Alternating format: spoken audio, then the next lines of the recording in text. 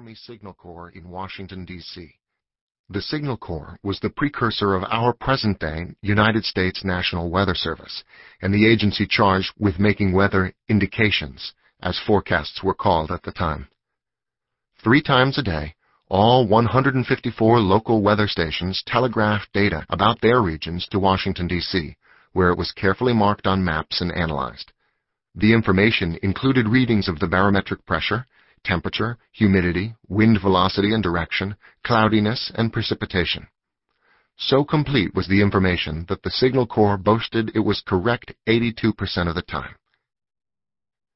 After examining that day's data, the staff at the Signal Corps concluded that there would be no real problem from either storm.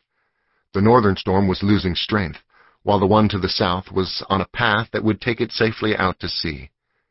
The final indications for the following day were issued at 10 p.m. Saturday night. Fresh to brisk winds with rain will prevail, followed on Monday by colder, brisk westerly winds and fair weather throughout the Atlantic states. At the New York City weather station, these indications and the accompanying data were read by staff member Sergeant Francis Long. Long was a big man, possessed of unlimited energy and an outgoing, friendly personality.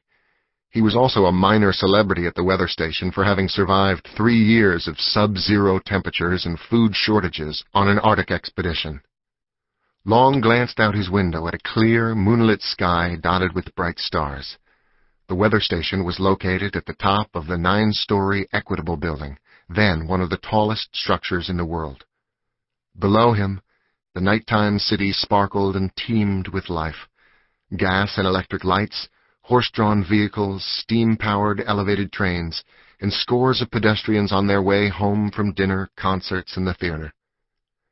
Many of these people were coming from a 3-mile-long torchlight parade staged by the Barnum and Bailey Circus. Others headed up Fifth Avenue, where some of the country's wealthiest individuals had grand residences. To the east, Long could see the wooden masts and rigging of 40 or 50 sailing ships nestled around the 5-year-old Brooklyn Bridge. The Great Bridge, as it was called, was not just the longest suspension bridge in the world. It was proof that science could overcome any earthly obstacle. One commentator referred to it as a bridge to the future, calling it a source of joy and inspiration to the artist, perhaps the most completely satisfying structure of any kind that has appeared in America.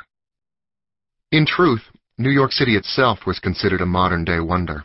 It was the financial and commercial hub of the United States, an emerging world center for art and architecture, the landing point of thousands of immigrants every day, and the place where the latest inventions, such as the telephone, were introduced to the public. French journalist Paul Bourget went to the top of the Equitable Building and was astonished by the city he beheld. Seen from here, it is so colossal, it encloses so formidable an accumulation of human effort as to overpass the bounds of imagination. On that Saturday night, of course, Sergeant Long's thoughts were much more practical. He scanned the sky for signs of trouble, then turned his attention to the work at hand. Based on the Signal Corps' information, and supplemented by their own last-minute readings, the New York City weather station telegraphed its indication for the following day to area newspapers. For Maine, New Hampshire, Vermont, Massachusetts, Rhode Island, Connecticut, eastern New York, eastern Pennsylvania, and New Jersey. Fresh to brisk southerly winds, slightly warmer, fair weather, followed by rain. For the District of Columbia, Maryland, Delaware, and Virginia, fresh to brisk southeasterly winds, slightly warmer, threatening weather, and rain. That done, Long and the rest of the station's staff got ready to go home to observe the Sabbath. More data would be gathered before the official closing time of midnight, but essentially their work was finished. The same was happening at every other regional weather station and at the Signal Corps' headquarters in Washington, D.C. At midnight, the lights would be extinguished and the doors locked tight until 5 p.m. on Sunday afternoon. That meant that for 17 hours there would be no one monitoring the changing weather patterns of the nation. Long took the slow ride down to the street in the steam elevator, said goodnight to his supervisor, Chief Elias Dunn, and set off on foot for his home in rural Brooklyn.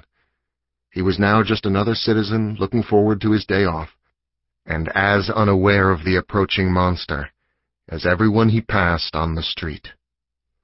For during the long hours while the nation's weather stations were idle, the weather underwent rapid and dramatic changes.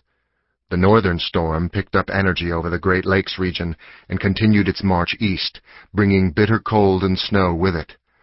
The southern storm did, as predicted, wander out over the ocean, but instead of staying there, it turned during the night and headed north. As it moved along the coast, it gathered up more and more moisture, and its winds gained velocity. The two systems would eventually join into one massive storm. When people woke on Sunday morning, they were confronted by an ominously dark sky filled with fast-moving clouds and gusting winds. Many people had an unpleasant sense that some sort of living and not very friendly creature had arrived to menace them. Such feelings would color the way they thought and wrote about the storm for the rest of their lives. A minister in a small New Jersey village looked up at the sky, then hurried indoors. "I had the strangest of feelings," he would tell his parishioners that day. "It was as if the Unholy One himself was riding in those clouds."